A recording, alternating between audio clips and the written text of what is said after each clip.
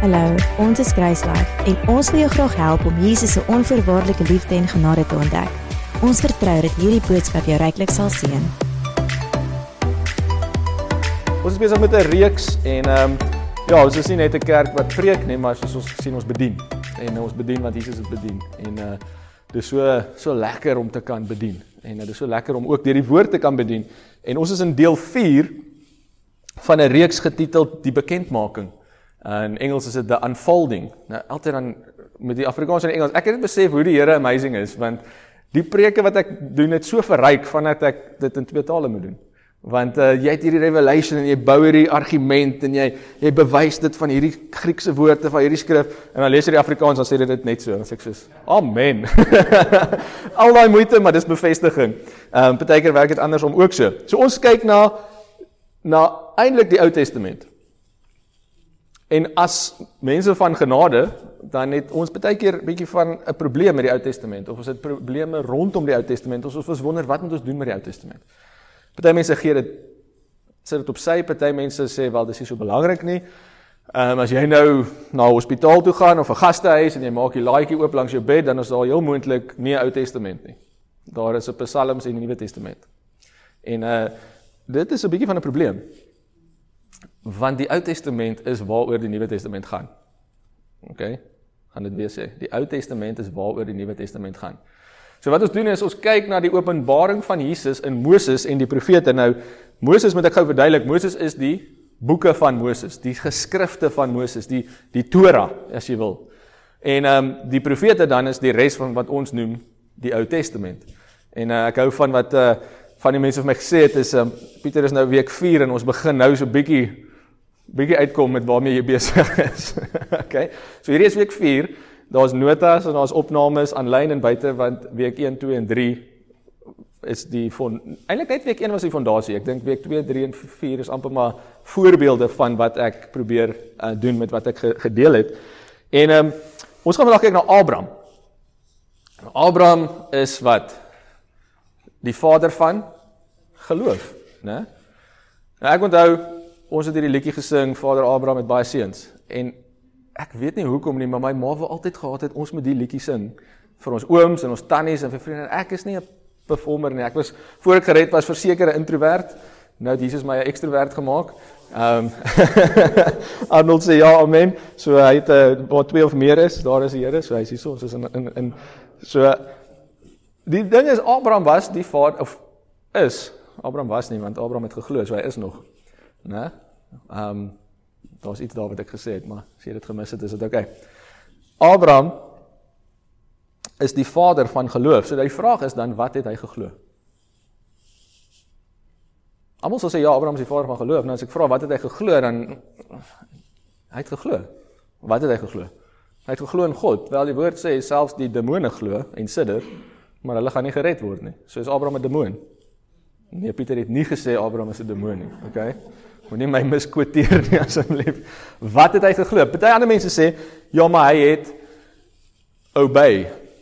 Hy was gehoorsaam. Okay, maar gehoorsaam is nie geloof nie. Hulle kry dit van die feit dat hy gegaan het, toe God hom roep en sê, gaan weg, het hy gegaan.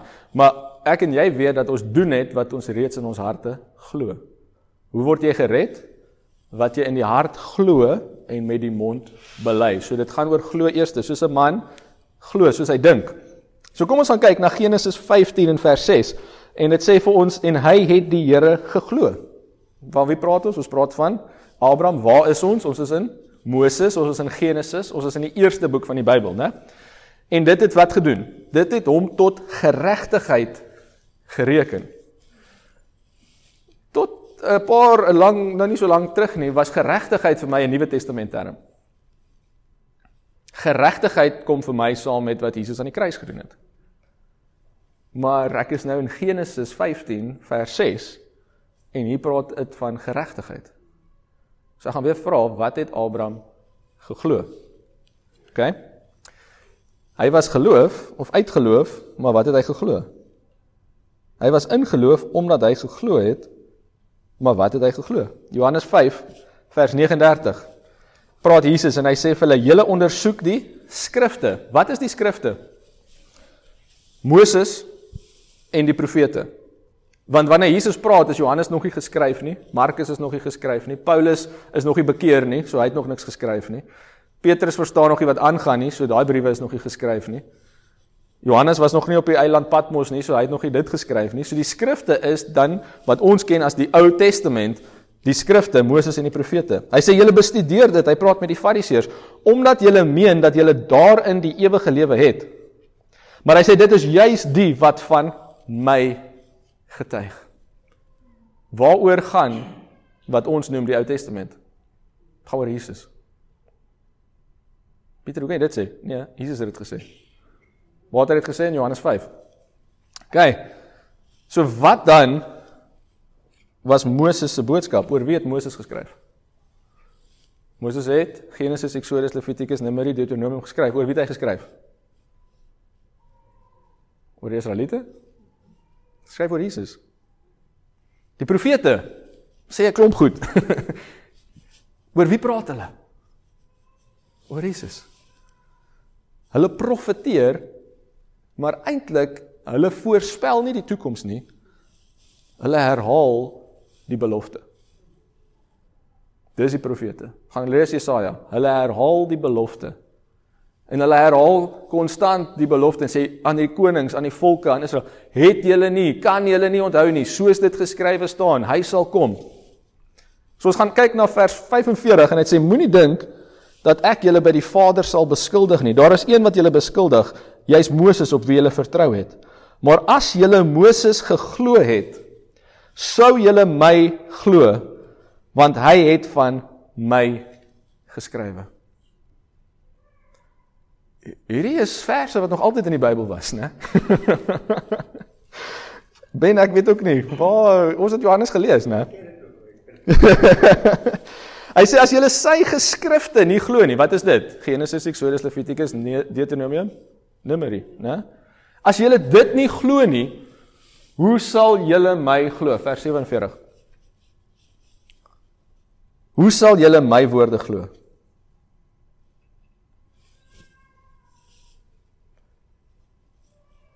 Wat het Abraham geglo? Oor wie het Moses geskryf? Galasiërs 3.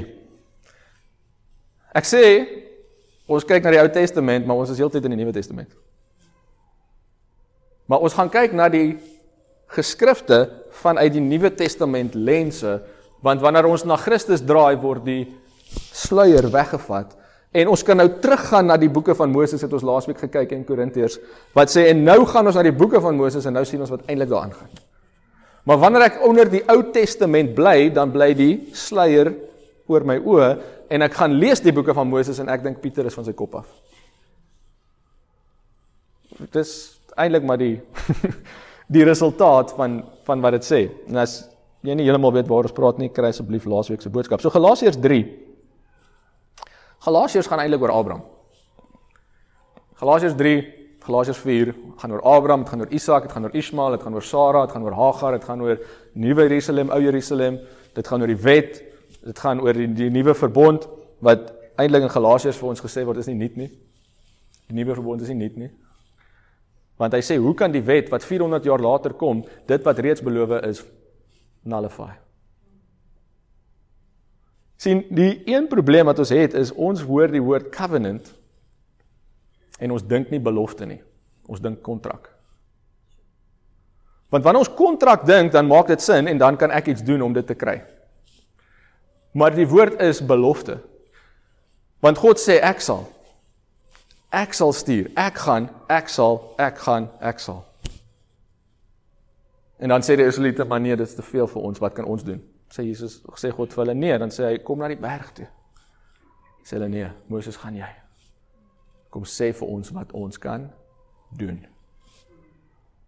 Dit is nog die probleem van Adam en Eva af. Dit kan nie waar wees nie, ons kan nie soos God wees nie, ons kan nie, wat kan ons doen? Kom die slang, eet hierdie vrug. En hulle glo dat hulle nie soos hy is nie, en hulle eet die vrug, en ons ken die res van die storie. Galasiërs 3 vers 5 sê vir ons so mooi, hy sê, hy wat julle dan die gees verleen, en kragte onder julle werk, doen hy dit uit die werke van die wet, of uit die prediking van geloof. net soos Abraham in God geglo het, en dit is hom tot geregtigheid gereken. Ek weet nie wat 'n klokkie lei nie, maar Genesis 15 klink soos dit. So wat Paulus doen is, hy skryf Galasiërs, maar hy gaan haal uit Genesis. En hy sê, hierdie was nog altyd God se plan. Ek praat eendag met 'n eintlik 'n wêreldbekende minister, en ek het middagete saam met hom en nog 'n paar mense, en hy sê, hy weet nie van my nie, maar as hy die woord lees, dan lyk dit of God vriendeliker raak. Dit is gevaarlik. Want my woord sê, dat God is dieselfde gister, vandag en vir altyd. In die Engelse dienste sê iemand, maar hulle raak vriendeliker soos hulle ouer raak. Sê ek, ja, maar God raak nie ouer nie. So, wat is dit, wat is God se belofte? Wat is die belofte aan Abraham? Wat het Abraham geglo? Want dit kan nie anders wees as wat ons in Galasiërs oorlees nie. Net soos Abraham in God geglo het. So, Abraham was die vader van geloof, né? Romeine 10 sê vir ons, hoekom geloof? Geloof kom deur die gehoor, en die gehoor van die woord, in konteks praat dit van die boodskap van Christus. Ne? Weet iemand dit al gehoor? Okay. Abraham het geglo. Wat het Abraham geglo? Abraham het geglo iets wat hom die geregtigheid van God gegee, die righteousness. Nou, kom ons gaan kyk gou. Romeine 10 vers 14 sê, hoe kan hulle hom dan aanroep in wie hulle nie geglo het nie? Hoe kan hulle hom glo van wie hulle nie gehoor het nie? En hoe kan hulle hoor sonder een wat preek? Hoe kan hulle preek as hulle nie gestuur word nie? Soos geskrywe is, hoe lieflik, as ons staan soos geskrywe, dan kan jy dit in die Ou Testament gaan opsoek. Gaan soek die voetnota. Dis iewers geskryf in die skrifte. Soos daar geskrywe is. Hoe lieflik is die voete van die wat die evangelie van vrede verkondig. Van die wat die evangelie van vrede, van die goeie verkondig. Maar hulle was nie almal gehoorsaam aan ons prediking nie. Hulle was nie almal gehoorsaam aan die evangelie nie. Want Jesaja sê, Here, wie het ons prediking geglo? Ons kan nie aanbeweeg as julle nie hierdie kry nie. Paulus skryf, maar hy skryf van Jesaja. Maar hy sê, Jesaja sê, hulle het nie ons prediking geglo nie, maar wanneer hy Jesaja sê prediking, dan praat hy van die prediking van die evangelie. Wat is die evangelie? Lukas 2 sê, the glad tidings of good things of Christ coming. Die evangelie is die goeie nuus. Die Engels hierso maak dit so 'n bietjie anders. Hy sê, who has believed our report? En ek is die ander oggend seker 3:30 besig en gee 'n bottel en ruil 'n doek, en in daai oomblik is dit asof die Heilige Gees net sê, report is the gospel. Dit maak sin, okay? En ek gaan die volgende oggend toe ek nou ordentlik wakker is, en ek gaan soek daai woord, our report, en Jesaja 53 kom op. Lord, who has believed our report? To whom has the arm of the Lord been revealed? Ek het nog nie hierdie gelees nie. Hierdie bevestig dit. Want hierdie gaan kyk in jou voetnoot, dan weet ons prediking geglo, who believed our report, Jesaja 53 vers 1. Aan wie is die arm van God geopenbaar? Die arm daar is die sterkte. Want dis waar ons die woord army kry. The army of a nation is the strength of a nation. Dis dieselfde root word. Hy sê, Jesaja sê, Here, wie het ons evangelie geglo? Eintlik sê hy, hoekom glo hulle dit nie? Hy sê, want die arm van die Here, die krag van die Here, as die krag van die Here aan jou geopenbaar word, dan glo jy die evangelie. En die krag van die Here om te red, is Jesus. En as jy die res van Jesaja 53 gaan lees, dan maak dit redelik obvious dat dit gaan oor Jesus. En dan verkondig hy weer, as het ware, die evangelie in Jesaja 53. Pieter, jy is van jou kop af, nee ek is nie, want dan is Paulus ook. Want Paulus sê in Romeine 10 vers 16, haal hy Jesaja aan en hy sê presies wat ek nou net vir julle gesê het. Hy sê, wie het die evangelie wat Jesaja gepreek het geglo? Evangelie. Nie profesie nie. evangelie. Dan sê hy vers 17, geloof is dus uit die gehoor, en die gehoor is deur die woord van God, die evangelie, in konteks. God is dieselfde. Die belofte is vanaf die begin van die wêreld. Ons lewe nou in die vervulling van dit wat beloof is. Hebreërs 11 vers 1 sê in die Engels, faith is the substance of things hoped for. What was hoped for? The fulfillment of the promise. Geloof is 'n vaste vertroue op die dinge wat ons hoop, 'n bewys van die dinge wat ons nie sien nie. Geloof is Christus. Die vastheid, die substance van dit wat van die begin af beloof is. Okay, dit is diep, maar dit is waar. Hoe kan ek dit sê? Want wat kom na Hebreërs 11? Hebreërs 12. Daai is julle saam met my, né? Wat het Abraham geglo? Kom ek vra jou 'n ander vraag. Hoekom kon Abraham glo? Dis die beter vraag. Want jy kan net glo as jy die evangelie gehoor het. Daar is nie iets soos geloof. You're not of a different faith as jy nie in Christus glo nie. Want that's not faith. Jy dink, ja, maar jy is deceived. Jy dink jy glo, maar jy glo nie. Jy kan net glo, want Christus is geloof. Hebreërs 12 vers 2 sê die oog gefestig op Jesus, die leidsman, die oorsprong, die ontstaan, dit is die alfa. Jy kan dit daar gesit het, die begin, die alfa.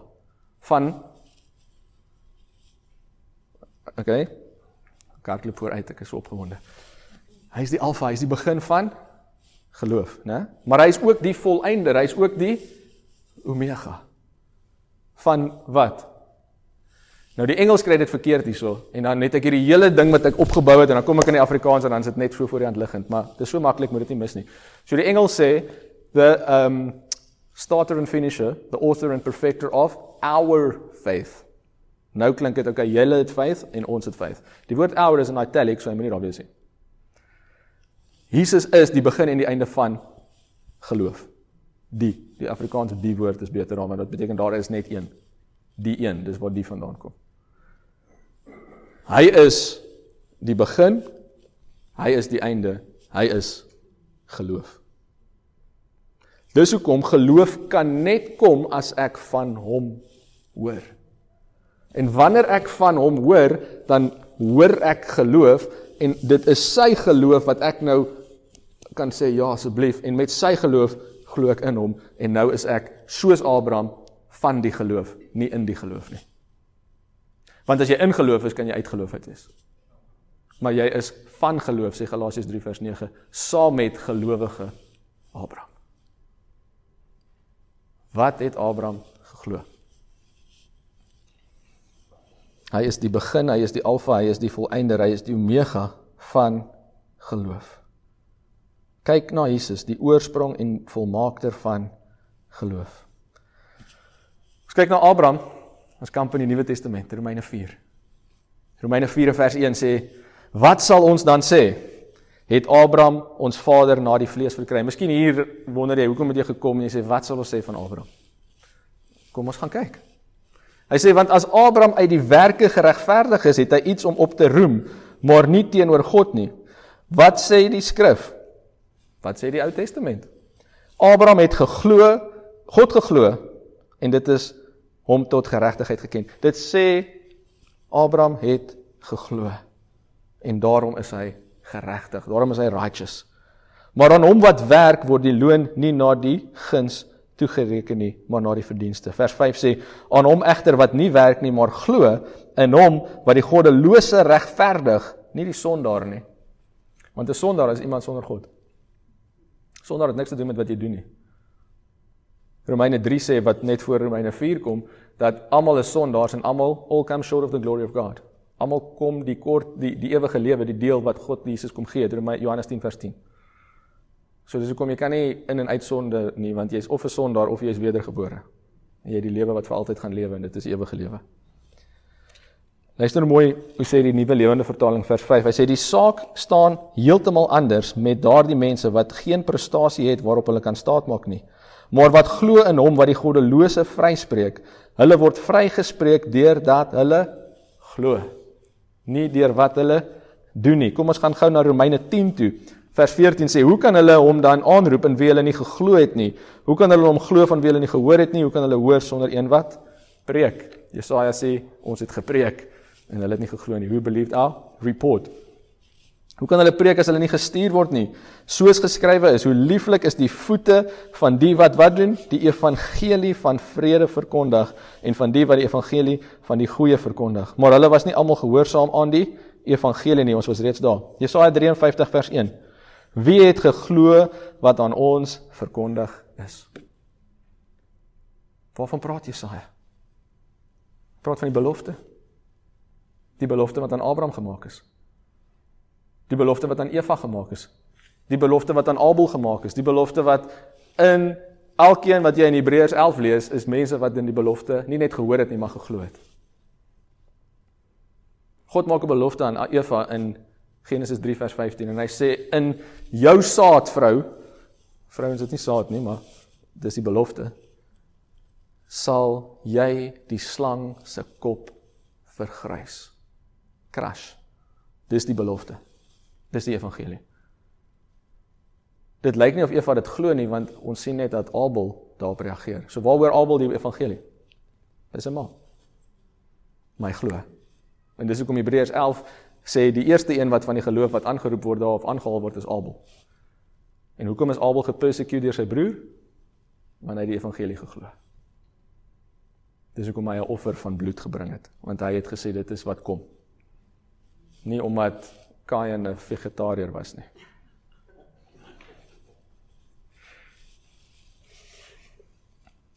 Ek weet dis diep, maar dis goed, né? Wie het geglo wat aan ons verkondig is, aan wie is die arm van die Here geopenbaar? Wat is die openbaring?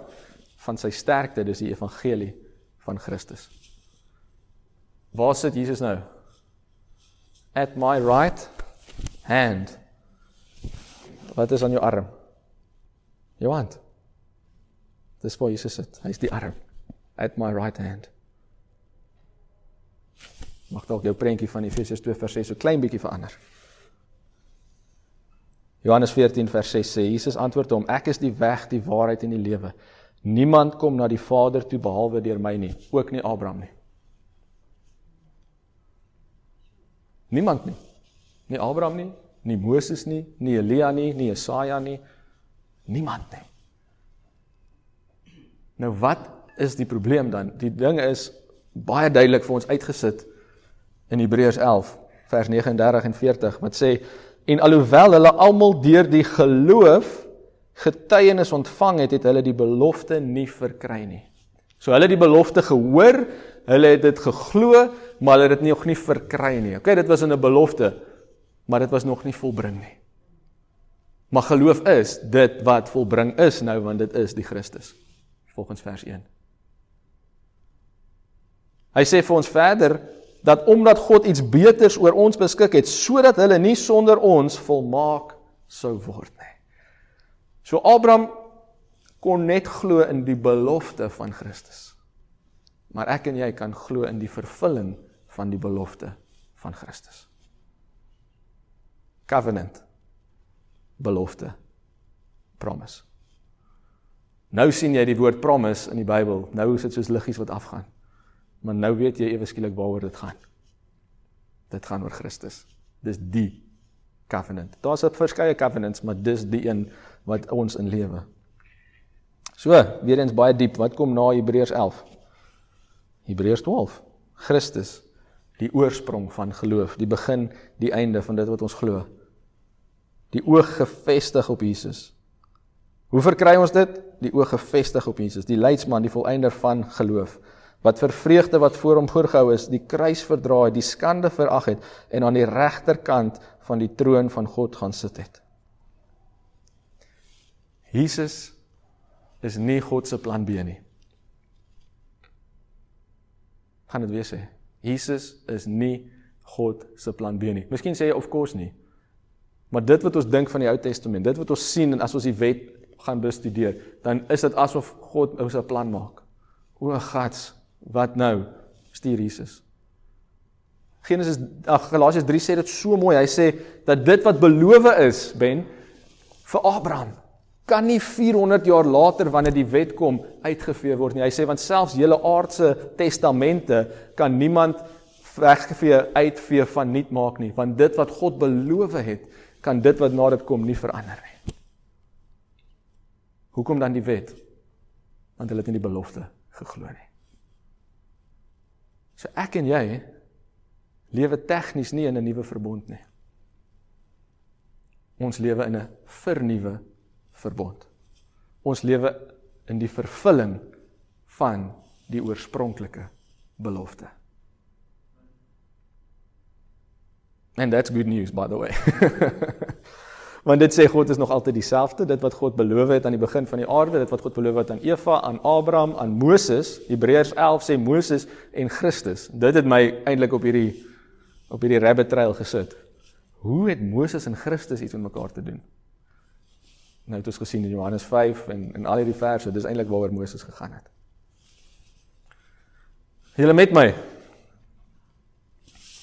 Julle skaapbout al besig om te brand. Gaan nie te lank wees nie, ek beloof.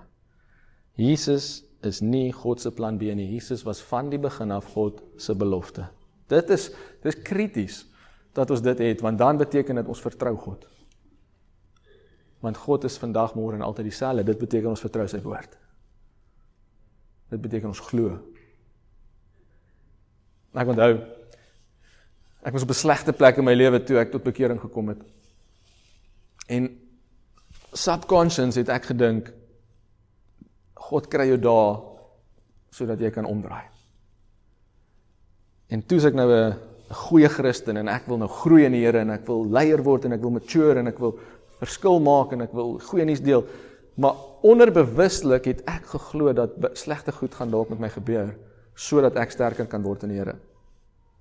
En ek onthou Shane staan een hand voor en Rennies nog, en hy sê, jou wêreld, jou lewe, is tot 'n groot mate die produk van jou keuses.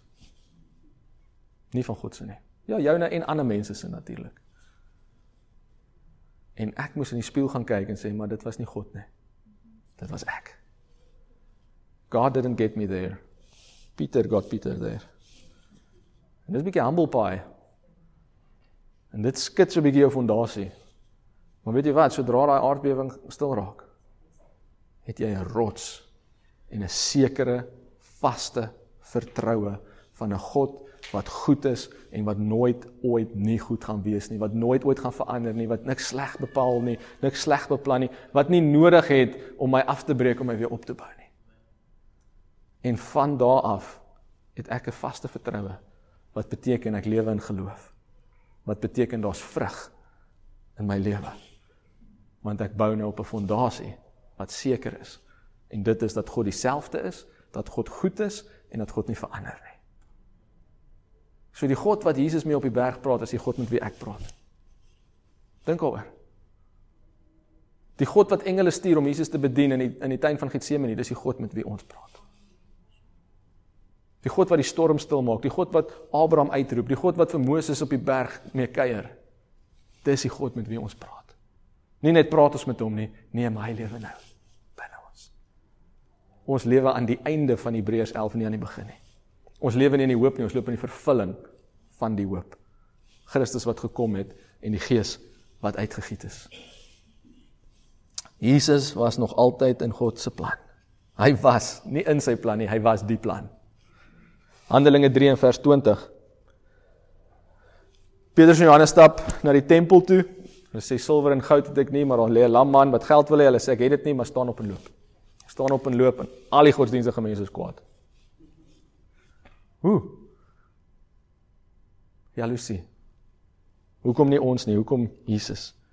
Nou luister mooi vers 20. Petrus staan op en hy verduidelik vir hulle wat gebeur het en hy sê, en hy hom mag stuur wat vooraf aan julle verkondig is, naamlik Jesus die Christus.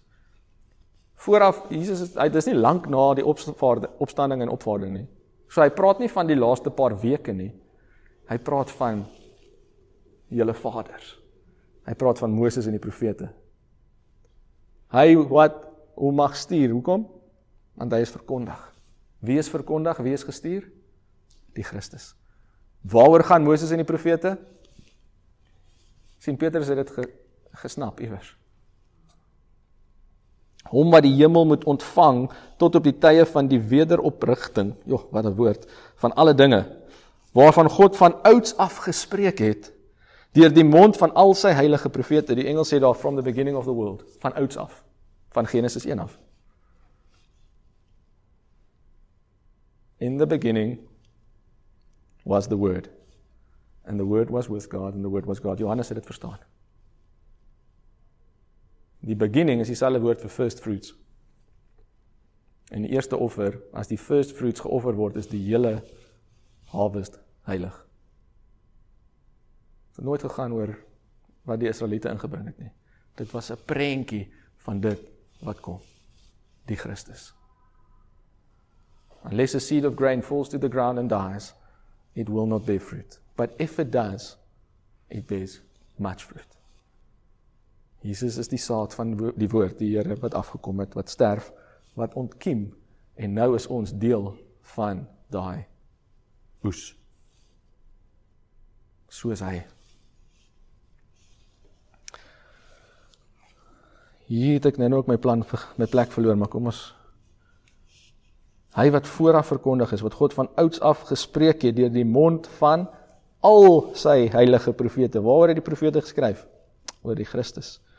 En ook al die profete van Samuel af, vers 24, en die wat gevolg het, almal wat gespreek het, het ook hierdie dae aangekondig. Sien, hulle het nie die toekoms voorspel nie. Hulle het die belofte herhaal. Ek gaan dit weer en weer sê. Die profete het nie die toekoms voorspel nie, hulle die belofte herhaal. Waar het hulle die belofte gekry? In die Torah, in die eerste 5 boeke van dit is wat hulle geken het, dis wat hulle gehad het. En die openbaring was vir hulle gegee, en hulle daaroor gepraat, en hulle het vir die Israeliete gesê, maar dit is eintlik wat dit beteken. Soos geskrywe is.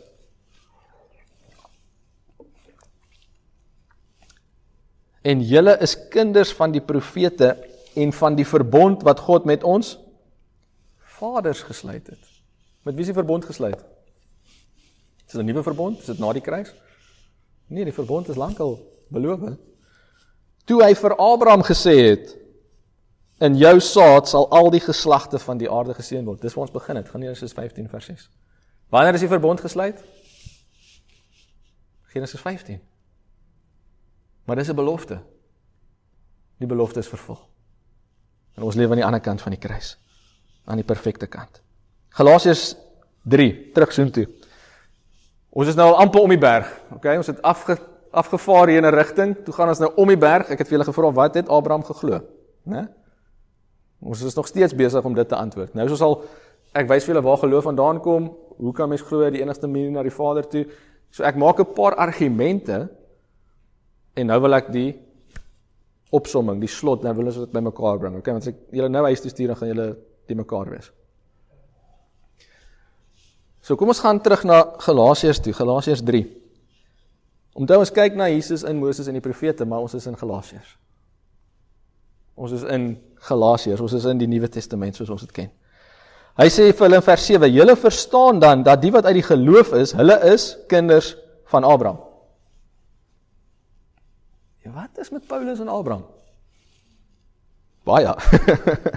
En die skrif wat vooruit gesien het, dat God die heidene uit die geloof sou regverdig, het vooraf aan Abraham wat verkondig? Die evangelie. If you don't want to believe me, believe the word. Wat het aan Abraham verkondig? Die evangelie. Wat is die evangelie? Dis die gospel. Wat is die gospel? Dis die goeie nuus. Dis die report van Jesaja 53. Wat is report? I have a news report. Dit is die nuus. Dit is die goeie nuus, dit is die belofte. Dit is wat aan Abraham beloof is.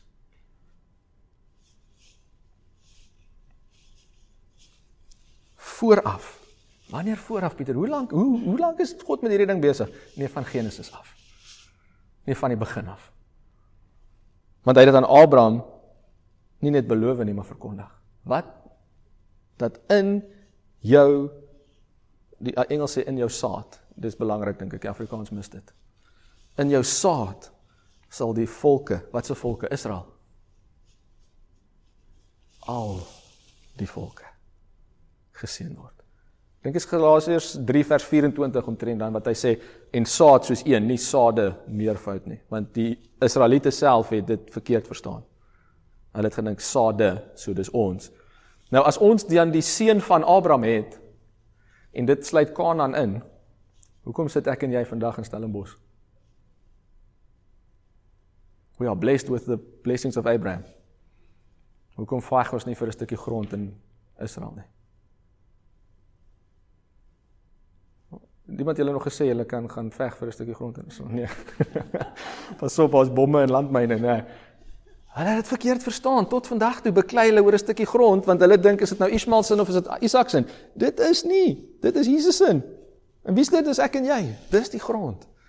Die koninkryk is 'n boodskap. Wat is 'n boodskap? Dit is nie net 'n boodskap nie, dis nuus van wat gebeur het. Wat is die evangelie? Die term kom uit goeie nuus uit 'n oorlogsomgewing. Dit is die woord, dis die basis van die woord. Dit sê, daar was 'n geveg, daar was 'n vyand en daar was 'n koning. En die koning het teen 'n vyand geveg en daar was 'n oorwinning en die resultaat van die oorwinning is nou 'n groter grondgebied.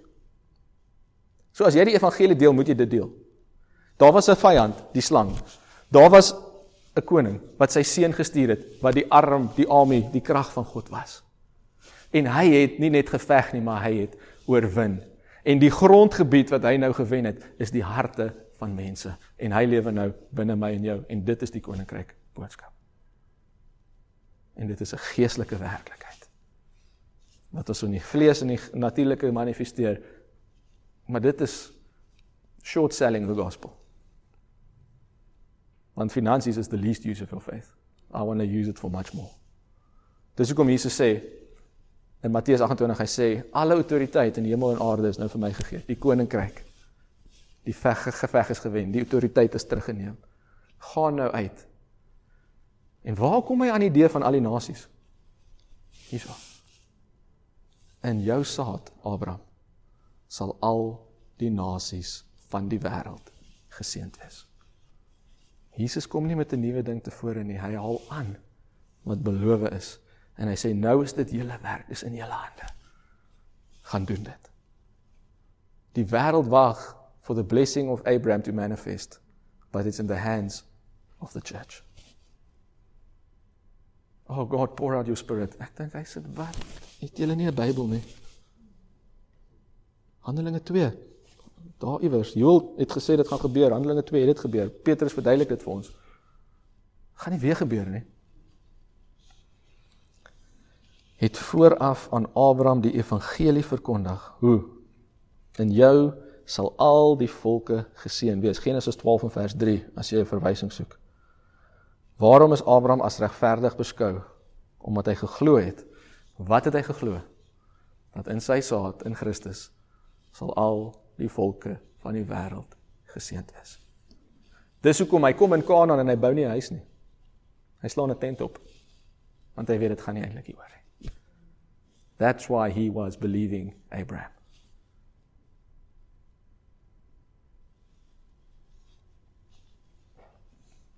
Die belofte. Wat is die gevolg dan van ons geloof? Galasiërs 3 en vers 9. Sê, sodat die wat uit die geloof is, geseënd word, saam met gelowige Abraham. Weerens, dis nie land nie, dis nie donkies nie, dis nie slawe nie. Dis geestelik. Vers 9 sê, almal wat glo, word gevolglik geseën, saam met die gelowige Abraham. Ek lees die Nuwe Lewende Vertaling, vers 10. Maar elkeen wat op die onderhouding van die wet vertrou, om deur God vrygespeur te word, is vervloek. Dames en here, lees ons nie die Bybel nie. Hy wat deur die wet volmaak wil word, is vervloek. Die woord sê in 'n ander plek dat hy wat onder die wet volmaak wil word, dit kan nie. Die wet kan nie, want die wet kan nie Christus vir jou gee nie, want Christus is buite die wet, hy was al van voor die wet af beloof. Wat dan die wet? Hoekom? Galasiërs 3 verduidelik dit vir ons gaan nie vandag daarby uitkom nie, maar dis die tugmeester, dis die tutor, die skool, hulle praat van die schoolmaster, beter woord is 'n tutor, wat jou wys na wat eintlik aangaan. Wat jou tot die einde van jouself bring, sodat jy kan sê, nie ek nie, maar ek. Here, ek kan nooit nie. En hulle het gedink, hulle kan, het hulle? En Jesus sê, maar as jy dit dink, want julle is white plastered graves, wit gepleisterde grafte, full of dead men's bones. Klink verskriklik, dis die evangelie. Want hy sê, dit gaan nie oor wat buite aangaan, dit gaan oor wat binne aangaan. En hy blaas oor hulle, en hy blaas sy gees, soos wat in die tuin van Eden, ja, al die tuine onthou, nie tuin van Getsemane nie, tuin van Eden. Dit wat daar verlore gaan, na die kruis blaas Jesus, dieselfde asem wat in Genesis, die asem in die mens inblaas, blaas hy oor hulle. En hy herstel nie net dit wat verlore is nie, maar volgens Romeine 5 soveel meer. Want nie net kom God nou saam met ons gestap in die cool of the day nie, nee, hy kom nou binne ons woon.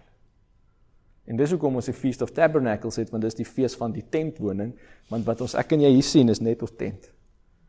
Dis nie ons ewige woning nie, maar dit wat binne ons is, gaan vir ewig lewe. Die resultaat van die geloof is die seën van Abraham. Stem julle saam? Hulle wat glo, is geseën saam met gelowige Abraham. Nou is dit nie regverdig, dink jy, as ons dieselfde glo as wat Abraham geglo het nie. Om dieselfde uit te kry, moet jy dieselfde insit. Dit maak sin. God is regverdig. God is not the respecter of persons. So dit wat aan Abraham beloof is dit wat ons glo, en ons glo nie nou in die belofte nie, maar ons glo in die vervulling van die belofte, en daarom gaan ons en Abraham vir altyd saam partytjie hou, saam met Jesus. Want Abraham het dit geglo voor dit gebeur het, en ek en jy glo na dit gebeur het, die vervulling.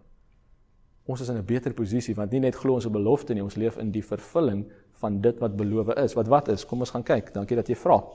En ek sluit regtig nou af hiermee, Galasiërs 3 en vers 13. Christus het ons losgekoop van die vloek van die wet, deur vir ons 'n vloek te word. Want daar is geskrywe, vervloek is elkeen wat aan 'n hout hang. Dit kom uit Moses uit. Die skrifte, daar is geskrywe, dit staan iewers. Wat het Jesus vir die vyand, vir Satan gesê in die woestyn?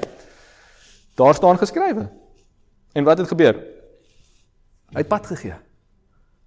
Hy het net Ou Testament gebruik, was al wat hy gehad het.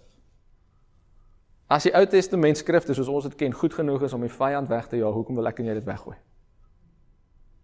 As dit juis is waaroor Jesus, dit gaan juis oor Jesus.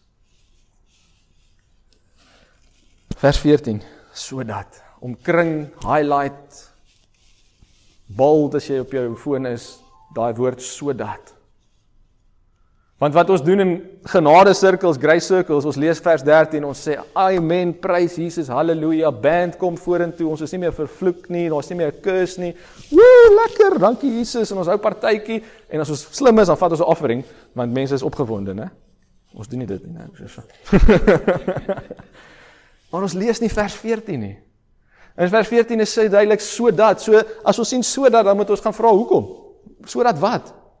Of wat het gebeur, sodat iets kan gebeur? Sodat die seun van Abraham na die heidene kan kom, waar in Christus Jesus, en dat ons die belofte van die Gees deur die geloof kan ontvang. Wat is die belofte aan Abraham? What is the blessing of Abraham? Vers 14, die uitgieting van die Heilige Gees. In jou saad, Abraham, sal al die nasies van die aarde geseënd wees. Wat moet hulle doen om geseënd te wees? Hulle moet glo. Wat moet hulle glo? Eintlik, hoe kan hulle glo? Hulle kan net glo as hulle die evangelie hoor. Want geloof kom deur die gehoor, en die gehoor van die evangelie, die belofte, die goeie nuus van Jesus. Wat gaan ons dan te doen? Believe, receive and enjoy. Glo, ontvang en geniet. En jy sal meer heilig lewe, as wat jy ooit onder die wet kon. Want die wet is die sterkte, die arm van die sonde. Christus is die arm, die sterkte van God, van geregtigheid, van vryheid. Sê Shane, partykeer, that was a lot of words. Ek hoop dit maak 'n bietjie sin vir julle. Wat dit vir my doen, dit solidify vir my die woord, die Bybel. Dit bring vir my 'n substance, dit bring vir my 'n sekerheid, dit bring vir my, dis asof hierdie krag gekondenseer word en ek is soos van, wow, God weet waaroor dit gaan en ek begin uitvind waaroor dit eintlik gaan. En saam met dit bring dit rustigheid, dit bring vrede en geloof is besig om net 'n groter passie te raak in my lewe. Want ek wonder nie waar pas ek in nie, ek weet God is dieselfde. Maar ek sien ek lewe nou in die ander kant van die belofte. If I promise to give you a home, and I give you the home, dan het ek nie meer 'n belofte om te vervul nie. God het gesê, hy gaan sy seun gee. Hy het die belofte vervul. Ons kan nou net sê, ek is in op dit. Hier's 'n plek, kom bly hierso. Nie oor wat ons doen nie, wat ons glo. Ons kan net glo, as ons reg hoor. Gaan terug na Romeine 10 toe. Hoe sal hulle wat dan nie vandag hier is nie? Hoe sal hulle glo? As ons hulle nie vertel nie. Hoe sal hulle hoor? Hoe sal hulle verander? Hoe sal hulle begin lewe? Hoe sal hulle oorwin? Hoe sal hulle daai deel wat hulle mis, die goddelikheid, hoe sal hulle dit ontvang? As ons nie vir hulle vertel, dis beskikbaar nie. How beautiful are the feet. Hoekom die feet? Want daai boodskappers het so vinnig gehardloop met hulle het sulke goeie nuus gehad, dat wanneer hulle by daai dorp gekom het, kon hulle letterlik nie meer regop staan nie.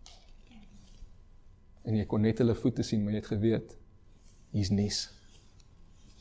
En ek dink voor hy kon opstaan, het hy gesê, nee, worry nie, dis goeie nuus. Wat is die nuus? Dis goeie nuus. Lukas 24. Jesus stap al die pad saam met die Emmausgangers. En hulle sê vir hom, hulle weet nie as hy nie, hulle sê, Jesus, jy moet inkom, dit is gevaarlik, dit is amper donker, jy kan nie alleen buite wees nie. En hy gaan saam met hulle. Op die pad verduidelik hy vir hulle, waaroor Moses geskryf het. Hy verduidelik vir hulle waaroor die profete geprofeteer het, die beloftes wat die profete aangehaal het. Hy ontbloot, hy maak vir hulle bekend die skrifte. En dan sit hulle om 'n tafel en hulle eet brood. En hy moes vir hulle iets gesê het oor die brood. Dat hy is die brood wat lewe gee. Hy is die hemelse brood. Die manna was nooit, dit is nie belangrik of dit manna was nie, die manna was 'n profesie. Die manna was 'n herhaling van die belofte van die seun van God wat gaan kom om jou eternal hunger te satisfy. En is asof hulle, wanneer hulle daai brood breek, besef waaroor die Ou Testament gaan. En wanneer hulle dit besef, is Jesus weg. Why? Because his work there was done. En hulle sê iets, hulle sê, het ons harte nie gebrand, toe hy ons die skrifte oopgebreek het nie. Nie toe ons hom gesien het nie, toe hy vir ons die skrifte oopgebreek het nie. Wat is my punt? My punt is, hulle staan op, en hulle hardloop terug, 7 kilo's, 3 myl, na Jerusalem toe. Dit was donker, dit was gevaarlik, dit was nie 'n goeie tyd nie, hulle het vir Jesus gesê, jy moet versigtig wees, jy moet inkom. Hulle vergeet van alles. En hulle hardloop na die disippels toe. En wat doen hulle? Hulle verkondig die evangelie. Hy wat dood was, is nie meer dood nie, hy lewe. How beautiful are the feet of those who carry the good news. Maar Pieter, is nie goeie tyd nie. Pieter, die finansies, Pieter, dis gevaarlik. Pieter, ons kan nie na daai area toe gaan nie. Ons gaan. Wie kom saam? Maar die nuus is te goed om vir onsself te hou. Die nuus brand in my met 'n passie wat ek nie ken nie. En ek gaan en ek sê kom saam. Dis wat die wêreld nodig het. Nie nog 'n stel reëls nie, nie wette nie, nie 'n deurmekaarheid van God nie, 'n mystery revealed, 'n bekendmaking van wie God is en waar hy nog altyd gaan. 'n boodskap van hoop, deur geloof in Christus.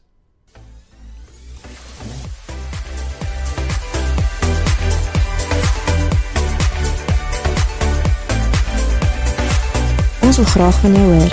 Indien jy graag met iemand wil praat of saam met iemand wil bid, kontak ons gerus by 021 8800 168 of e-pos ons by info@gracelife.co. Indien jy materiaal wil bestel of meer oor ons wil uitvind, besoek gerus ons webwerf.